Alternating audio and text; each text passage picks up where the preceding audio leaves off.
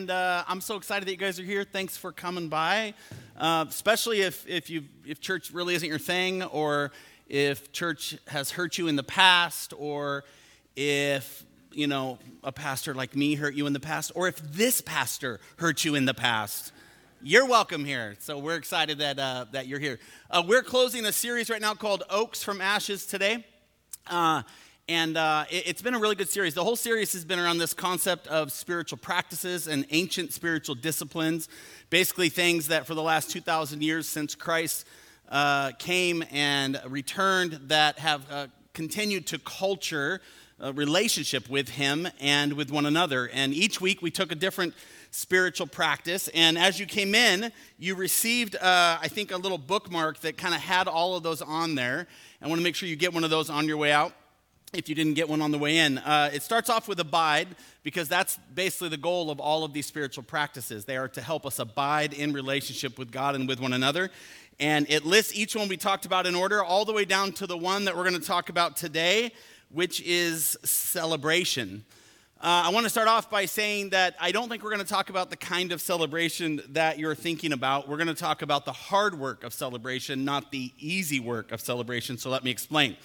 The easy work of celebration happens usually when we celebrate like somebody's win, therefore somebody else's loss. Or, let's be honest, somebody who's hurt us when they experience weakness or failure. You know how inside you feel, you try not to show it on the outside, but on the inside you're like, yes, that feels good. And that's the kind of celebration, right? That kind of that easy, cheap celebration that comes with knowing you're right and somebody else is wrong, or knowing your team did better than somebody else's team, and so on. That's not the kind of celebration that we're going to talk about today. Instead, we're going to talk about celebration in its full and proper form and how it follows joyfulness.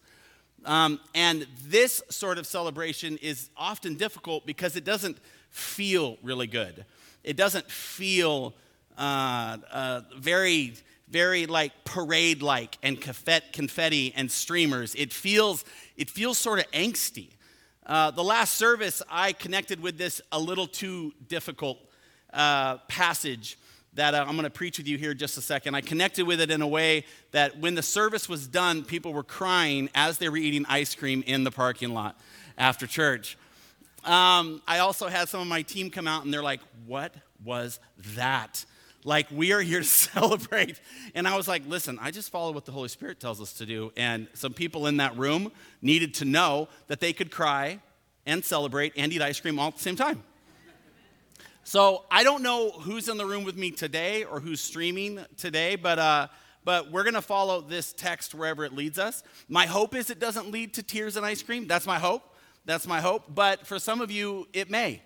Because for some of you, you need to feel the full weight of celebration upon your life, even if the circumstances you're walking through right now don't feel that celebratory. And so we're just going to keep it real. We're going to keep it honest. And we're going to let God do what he wants to do with this very angsty message. Amen? Amen. All right. Celebration follows joyfulness. Without celebration or joy, all of the spiritual disciplines that we've talked about inside this series will eventually become like just another chore or grocery list. You need celebration in order to embrace them, in order to unpack them and unlock them. Richard Foster, who's somebody we've been studying throughout this whole series, said, without a joyful spirit of festivity, listen to it carefully, without a joyful spirit of festivity, the disciplines become dull, death-breathing tools in the hands of modern Pharisees.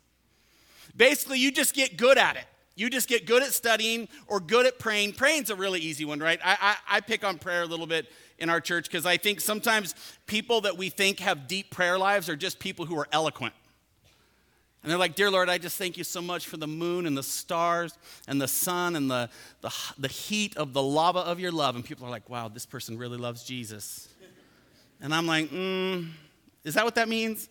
Or does that just mean that they've practiced their prayer verbally time and time and time again until they got it good enough to impress people around them? My question is God actually impressed with the vulnerability of your prayer?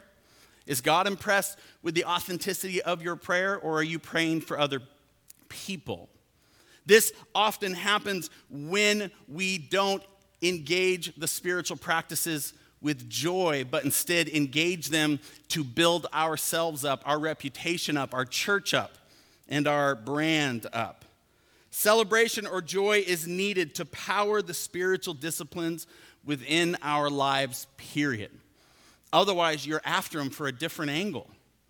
You're supposed to be engaged in them in a way that unlocks your heart. Basically, all spiritual disciplines have to be appropriately paid for before they can be accessed. And that cost is joy or celebration. There's a parable of you should call it the parable of the trespasser is how the parable should be called, but it's actually called the parable of the hidden treasure and the pearl.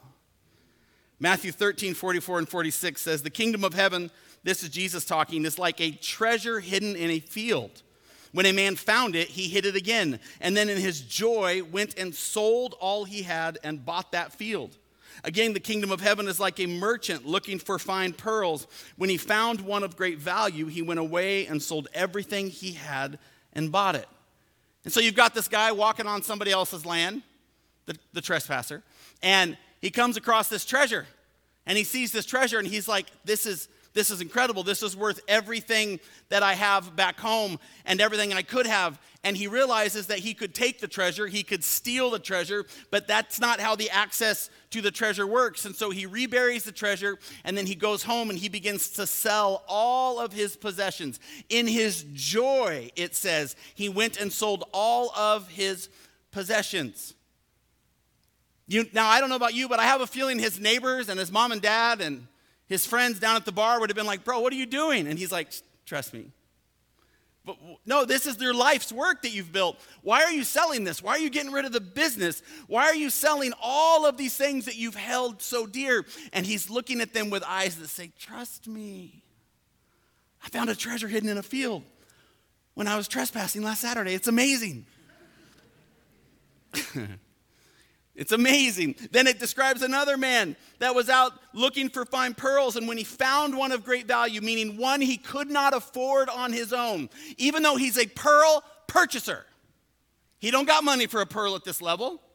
So he goes and he does what he does. He sells everything that he can in order to go and buy it. This is teaching us that the way in which we gain the treasure of heaven matters. These people do it through joy. Both of them do these things, the selling of these things, through joy. Because joy is where we find our connection to what matters. When we celebrate the fact that we get to pay a cost in order to enter the kingdom of heaven. A lot of us, we enter the kingdom of heaven because we're supposed to, because tradition says we're supposed to, or the legacy of our family says we're supposed to, or somewhere along the way we married someone who said, if you're going to be married to me, then you're supposed to. You're like, I wasn't here for a marriage lesson. Well, I'm sorry you're getting one. We enter these scenarios because oftentimes we have shame or guilt, or we feel like there's no other way, when God says that we are to enter these scenarios through paying a cost and to do it joyfully. Another way to understand this is, yes, the application of any spiritual discipline will come with a cost, but often that cost can be supplemented through expressions of great joy. You want to be known as somebody who serves? It's going to cost you self-denial to do it well. If you're not willing to deny yourself, then you're not really serving somebody in order to serve them how they're supposed to be served. You're serving them in order to build up your own ego or to make sure people know that you're just a great servant. You want guidance?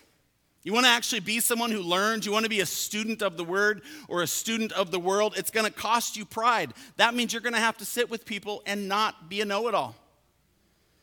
I know a lot of people with a lot of wisdom that kind of topped out at a certain point in their life because it just got too hard for them to admit there's still areas in their life that they're ignorant, areas in their life that they don't know everything, but they're so used to being in that reputation as a person of knowledge that now they just pretend.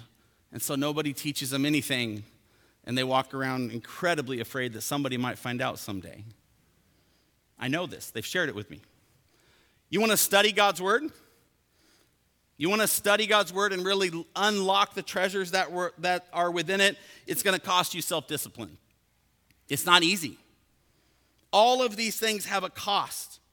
Foster goes on to say, without joyous celebration to infuse the other disciplines, we will sooner or later abandon them. For joy produces energy. Joy makes us strong. Joy is what keeps you in the game. Joy is what keeps you refining. Joy is what keeps you paying a cost for that treasure in the field of your marriage that you know is there somewhere, but you've lost it somewhere along the way. There's a really well-known verse that drives this home in Nehemiah, and do not be grieved, for the joy of the Lord is your strength. What would it look like right now to live the rest of your life strong in the Lord? Apparently, it would look joyful. Apparently, you would apply this to your life through the joy of the Lord. Not through Danny becoming better at study or better at fellowship or better at worship or better at confession or better at service or anything else on this list. Apparently, it is the joy of the Lord that provides the strength I need in order to engage the rest of these spiritual practices. Philippians 4:4-7 unpacks this in an even deeper way. It says, rejoice in the Lord always. Not sometimes, by the way, for those who are like, well, not all the time. No, it says always. And again, I will say rejoice. Let your reasonableness be known to everyone. The Lord is at hand. Do not be anxious about anything, but in everything by prayer and supplication with thanksgiving, let your requests be made known to God. And listen to verse 7. And the peace of God, which surpasses all understanding, will guard your hearts and your minds in Christ Jesus. This passage is speaking to this idea that when you find your strength in the joy of the Lord, you can rejoice or celebrate no matter the circumstances you may find yourself in. Joy is the literal avenue by which we come upon peace. This was a really life-giving verse to me this week. I have some mental stuff that I have wrestled with chronically throughout my life. Within this area, I have found little peace over the years. I will often feel like I am able to push back the dark thoughts for a few days or even weeks, only to feel my mental walls crumble and down the rabbit hole I go again. When I read this passage, something I hadn't seen before jumped out at me.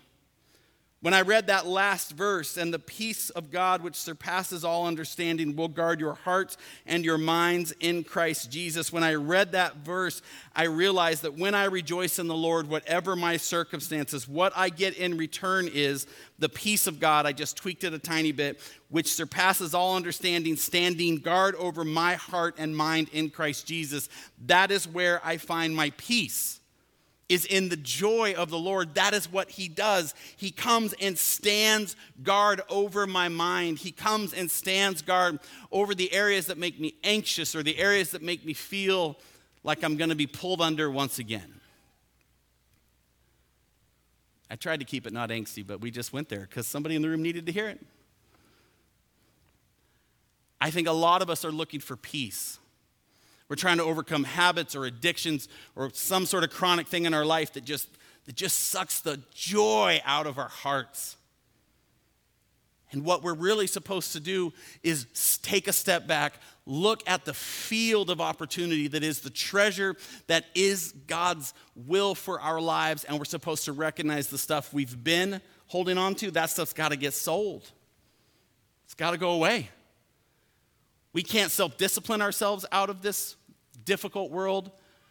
We can't move out of every obstacle's path. But apparently, according to God's word, what we can do is find strength in the fact that I have a God and you have a God that I can find joy in, and that joy can become the strength I so desperately need when I'm feeling so weak. This is the power that joy holds within itself. And when it's allowed to hold that space within our lives, the Bible describes us as becoming entirely new creatures. 2 Corinthians 5:17, we'll use the King James Version says, therefore, if any man may be in Christ, he is a new creature. Old things are passed away. Behold, all things are become new. I like this passage because it says that old things are passed away. It doesn't say all things are passed away. It's almost like God's good enough that when he remakes you, he leaves the good stuff and just gets rid of the bad. And then along with the good stuff, he begins to create a newness about you that causes you to see the world in a different way, not a normal way, like a very new creature-y kind of way. I would even say a weird way. I got a Bible passage to back it up. It's just straight up weird. There's a man in the Bible by the name of Paul, and he wrote a large portion of the New Testament. He's kind of a big deal. And this man was once a fire-breathing Christian hater. But then God got a hold of him. God took his sight for like 3 days and then gave it back. And then he's like, you're going to do some new stuff for me. You're going to be new creature-y. Changed his name even from Saul to Paul. Like, I don't know anybody right now who came to Jesus and just got a brand new name. I think it's supposed to drive home the point of what this man was to represent for us still here today. This man went from someone persecuting Christians to someone being persecuted by everyone. Not just people who hated Christians, I don't know if you realize this, but also Christians. Because you can't kill Christians 1 month and then be like, hey guys, how about some communion the next? Like, we Christians are smarter than that. We saw you coming. Yeah, change your name from Saul to Paul. Oh, what? I didn't know who you were because now there's a P in your name. Lock it down, he's in town, right? He rolls in and starts doing this stuff. And slowly over the years, people realize, oh, he's like new creature. This is the work of Jesus, I'm pretty sure. This isn't normal. But there's a whole group of people who still are like, absolutely not. Absolutely not. Because once you have tasted that sort of darkness, you can't just become a new person just because now the Messiah changed your life, which is the whole point, by the way. So anybody in here, you got a bunch of people who say you can't become a new person, like you don't get to drop the stuff of old and new. I'm just here to tell you that's not what God's word says at all.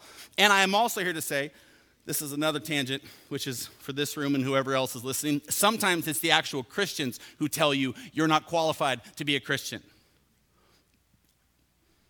That doesn't seem to bother Paul. At one point he's preaching. I think he's in Rome at this time. And he ends up being thrown in prison and put in chains, but they still let him write letters. And so he's getting word back and forth about what's happening in the areas that he's preached. And word comes to him that those people who don't agree that he's really even maybe a Christ follower at all are out there messing up all the work he's done amongst the churches. Like they're just stirring stuff to stir stuff. And so he pens a response.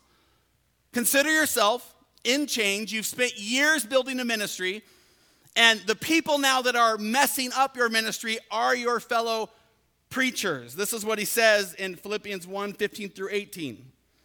He says, it is true that some preach Christ out of envy and rivalry, but others out of goodwill. So he defines them both, and I want to say something really clearly here. He says they're both preaching Christ. There's another letter that Paul writes in Galatians where he's actually condemns the people who are preaching the false gospel. This is not what's happening here. See, these people are preaching Christ. They're preaching the true gospel. They're not anti-Jesus. They're just anti-Paul. And so he says, it's true. Some preach Christ out of envy and rivalry, but others out of goodwill. The latter do so out of love, knowing that I am put here for the defense of the gospel. The former preach Christ out of selfish ambition, not sincerely, supposing that they can stir up trouble for me while I am in chains.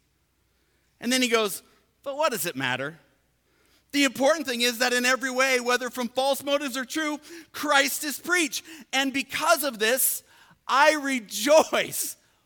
What? That is not what would be in Danny's letter, which is why I wasn't born at this time and you aren't reading a book written by me. I would have been like, listen, you tell these fools when I get out of prison, which I'm sure the Lord's going to free me at any moment, I'm going to find them and I'm going to pray them into the ground. I'm going to break them with the gospel sword of the Lord is what I'm going to do. I would lose my mind. This is my life's work you're messing with. But that's not what Paul said, because he's a brand new creature. He says, I don't care if Jesus is preached to hurt me or if Jesus is preached to bless me. As long as Jesus is preached, I'll find joy. His circumstances matter not. In chains, out of chains, people hating him, people not hating him. He is a brand new creature because he has fully embraced this idea that we are called to find joy. And so suddenly he becomes a man who of great fellowship and worship and journaling and prayer and mourning and meditation. He becomes a man of great spiritual practice, all because his perspective through joy is strengthened. And suddenly this horrible, horrible situation provides for itself an opportunity for him to smile and probably fall asleep at night going, pretty cool, they're out there preaching Jesus. I wish they weren't preaching anti-Paul, but still they're out there preaching Jesus. I'm going to turn over in my stinky blanket and rotten straw. Just let them do what they're supposed to do. God knows where I am. And God knows where you are. Those who have been persecuted yourself for trying to change your lifestyle, even by fellow church people. The truth is, celebrating at its core brings with it a transformative risk. You can't really do the hard work of celebration without risking that you might transform. You might end up with some new creature stuff. You might end up as a more patient dad or a more patient mom. You might end up as a coworker that's less concerned about the bottom line and more concerned about people's hearts. If you embrace joy like you're supposed to, you have to risk transformation. There's just no other way that I can see to engage it.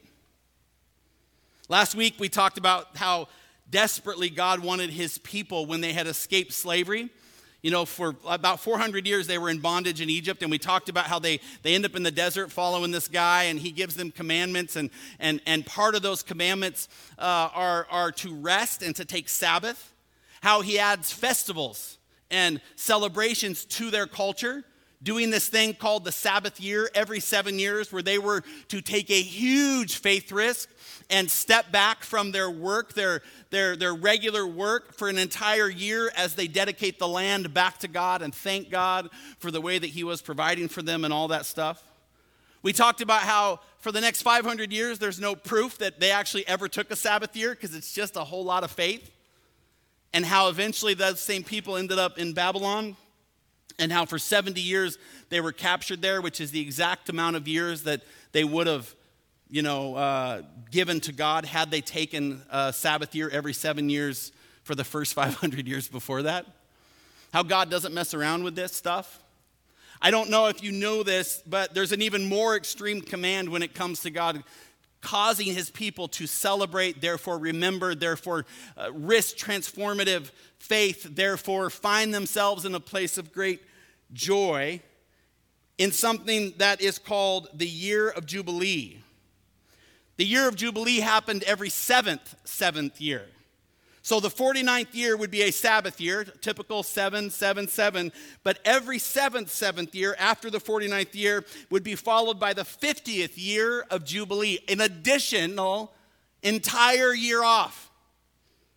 The 50th year was to be a time of rejoicing for the Israelites, and again, a time when they would have to embrace transformative risk as the entire nation took off 2 years in a row from all work. Along with this, the year of the Jubilee involved a year of release from indebtedness and all types of bondage. Every prisoner and captive was set free during the year of Jubilee. Every slave was released, all debts were forgiven, and all property was returned to its original owners.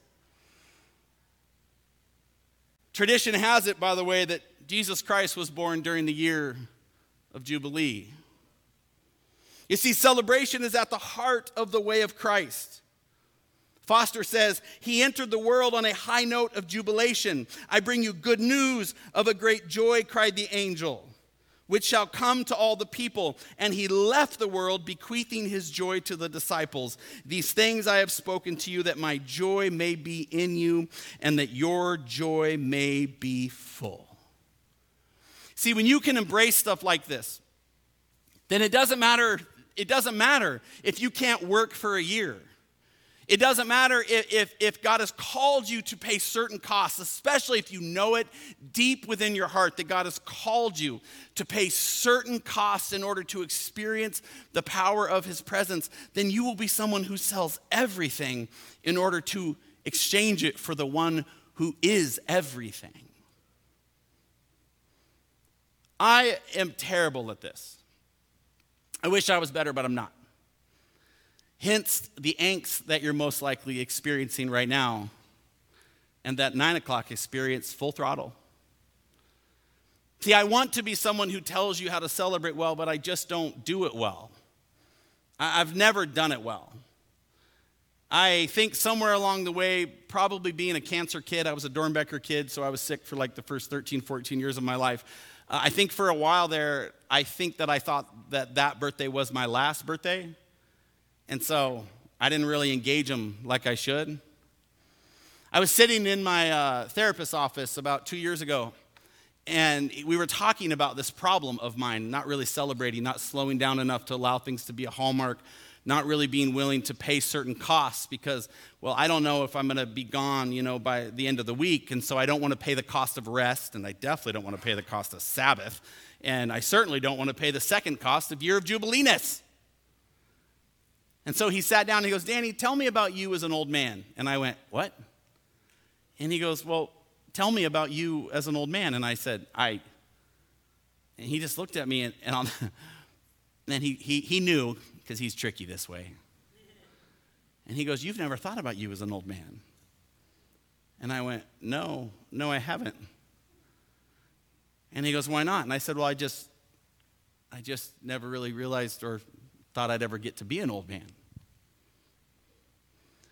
And I said, crap, what am I going to do with all these tattoos if that actually happens? Because you don't see a lot of 75-year-olds rolling around like this, that's for sure.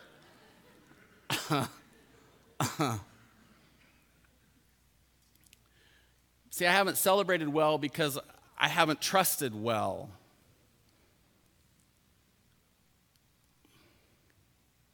And I'm trying to change that, which is why this weekend feels so raw. Because the one thing I've promised you from the beginning is that I'll never get up here and perform for you. So even though I'm preaching this stuff, and I believe in it, and I know it's important, it's really, really hard for me to apply it. And maybe that's okay. Maybe the whole point is just somebody on stage under lights finally admitting that they don't always know what they're doing. I want to be different. I want to try. I want to be a 75-year-old, incredibly in good shape, handsome old man with neck tattoos. That's what I want to be. That's my goal. Yes, amen, yeah. Everybody wants that, right? Who doesn't want that grandpa with knuckle tats? Come on, how good is that? How good is that?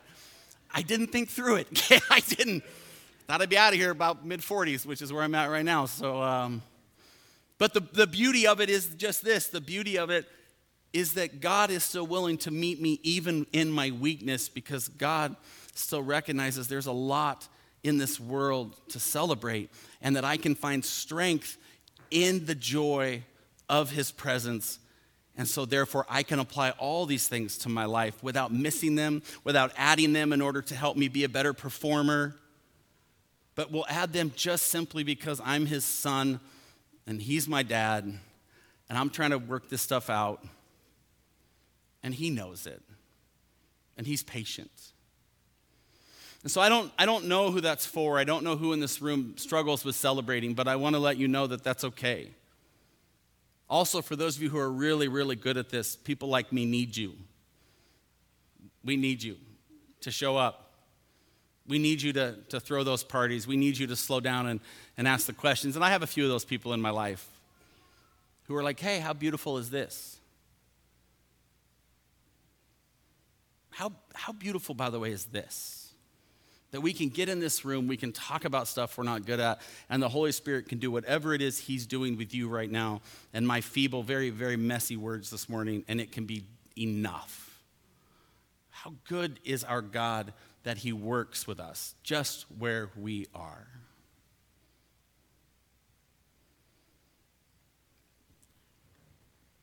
In the ancient days, during the time when Israel had the temple where God was residing, the people of Israel would journey there, and they would worship during the yearly festivals and celebrations. And as they traveled up and through the mountains, they would sing what are songs known as songs of ascent. These songs are recorded in Psalms chapter 120 through chapter 134. And they were songs reminding the people of God's grace, God's mercy, God's provision, God's protection, and God's salvation. Some of them pointed to Yahweh as their source of strength in troubled times, and others pointed to historical counts of God's rescue. There are verses of surrender. There are pleas of deliverance. There's condemnation of their own sin. All of these songs, with every step drawing them closer to the place of God, were poured forth from their mouth as they moved to the place where God was. This week, I'd like to offer you those songs of ascent for your own foundations. I'd like to offer you those songs for ways in which you could start, like I am, to engage something that maybe you're not very good at. Celebration and joy. May you risk pouring forth your own song inside your own area. Whatever one of these spiritual practices you struggle with the most, may you risk pouring forth a song of ascent about that. God, help me to mourn better. Help me to confess better. Help me to journal, to pray, to Sabbath, to study, to serve. Meet me in the midst of this place as I continue to seek where you're at. No matter your circumstance, look for him, and he will be there. While you wrap your mind around a medical diagnosis, may you sing of his sovereignty. When you feel unworthy, may you press into his guidance. When you celebrate the gift of his forgiveness, as you realize you've once again failed to reach the righteousness you thought you would. And in the midst of persecution, may you solidify your courage in his strength. From the lowest valley of despair, may you lift your face upward, pleading for help and trusting that he is already with you. My prayer is that as we wrap this series up, that it's not just another religious game we get good at, but that it becomes something woven into our hearts. That it becomes a posture we take with him and with one another, that we're honest about what we're weak at, what we're strong at, where God wants us to show up and where he wants us to shut up. And that in the end, we are children. Children in the hands of a loving God who's going to meet us right where we are.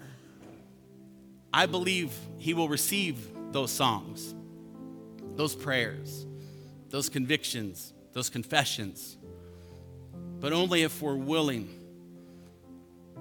to do it in a posture of joy and so strength that wherever we're weak, he will be enough. Let's pray. Heavenly Father, I just want to create a space for us to allow within ourselves a stirring, an awakening, a conviction, a whisper, to allow us, God, to just hold space with each other in your presence so that you can highlight within our hearts what songs we need to lift and ascend. I thank you for every person in this room, every person who's watching online. And I ask, Lord, that you would reveal yourself deeper, more powerful, more clearly, more authentically than you ever had before. Allow us just to sit now, to receive from you now, as we lift you our song. In Jesus' name, amen.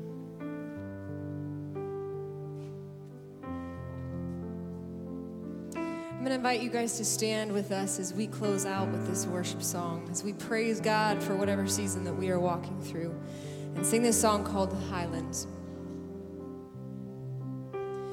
Oh, how high would I climb mountains if the mountains were where you'd hide? And oh, how far I'd scale the valleys if you grace the other side. And oh, how long have I chased rivers from lowly seas to where they rise, against the rush of grace descending from the source of its supply. 'Cause in the highlands and the heartache, you're neither more or less inclined. And I would search and stop at nothing, 'cause you're just not that hard to find. No, you're not, God. So I will praise you on the mountain, yes. I will praise you when the mountain's in my way. You're the summit where my feet are. So I will praise you in the valleys all the same. No less God within the shadows, and no less faithful when the night leads me astray. You're the heaven where my heart is, in the highlands and the heartache all the same. Whoa.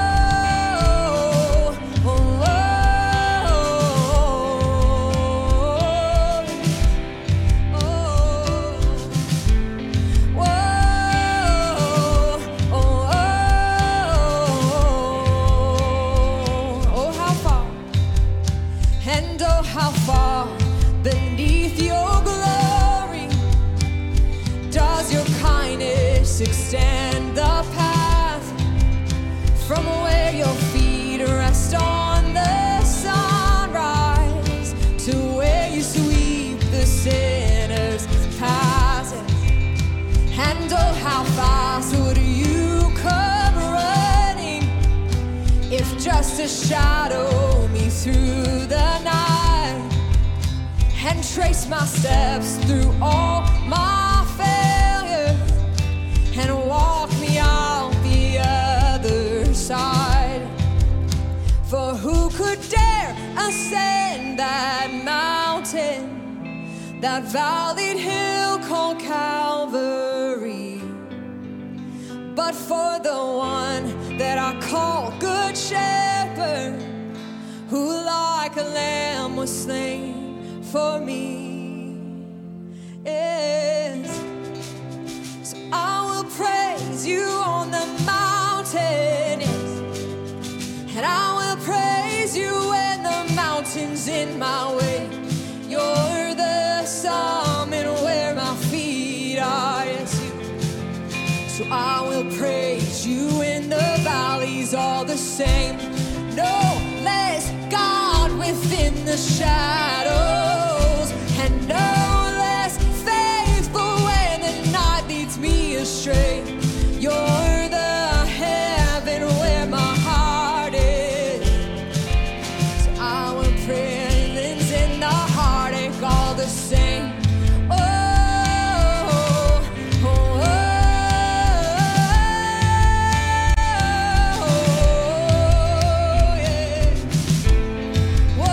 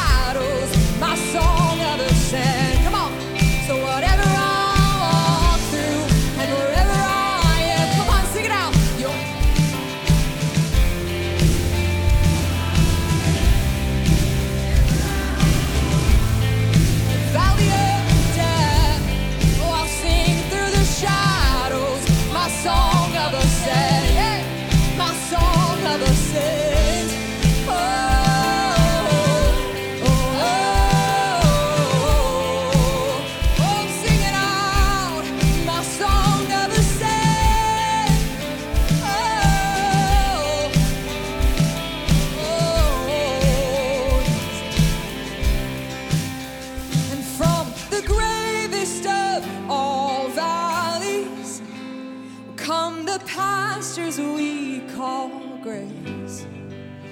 A mighty river flowing upwards from a deep but empty grave. Amen. So I will praise you on the mountains. Come on, lift it up. And I will praise you when the mountain's in my way. You're the summit where my feet are. So I will praise you in the valleys all the same. And no less God within the shadows. And no less faithful where the night leads me astray. You're the heaven where my heart is. In the highlands and the heartache are the same. Oh, you are the same yesterday, God, and today and forevermore you'll be the same. Oh, we thank you. Oh, we stand on that promise. So may the joy of the Lord, let it be my strength. May the joy of the Lord, oh, may it be my strength. Let it be my strength. Oh, may the joy of the Lord. Come on, let's sing that over our lives and our families. Let it be my strength. Oh, we pray. May the joy of the Lord, oh, let it be my strength. Let it be my, come on, sing it again. Oh, may the joy of the Lord, oh, let it be our strength here today in this place, God. Oh, may the joy of the Lord, oh, let it be my strength. Let it be my strength. So may the joy of the Lord, oh, may it be my strength here forever. And may the joy of the Lord, oh, may it be my strength. Let it be my strength. 'Cause you are my joy. Yes, you are. And God, you are my strength. Oh, you are my life, God. Oh, you are my peace today. Let's sing that again. Oh, may the joy of the Lord, let it be my strength in every season, God. May the joy of the Lord, may it be my strength.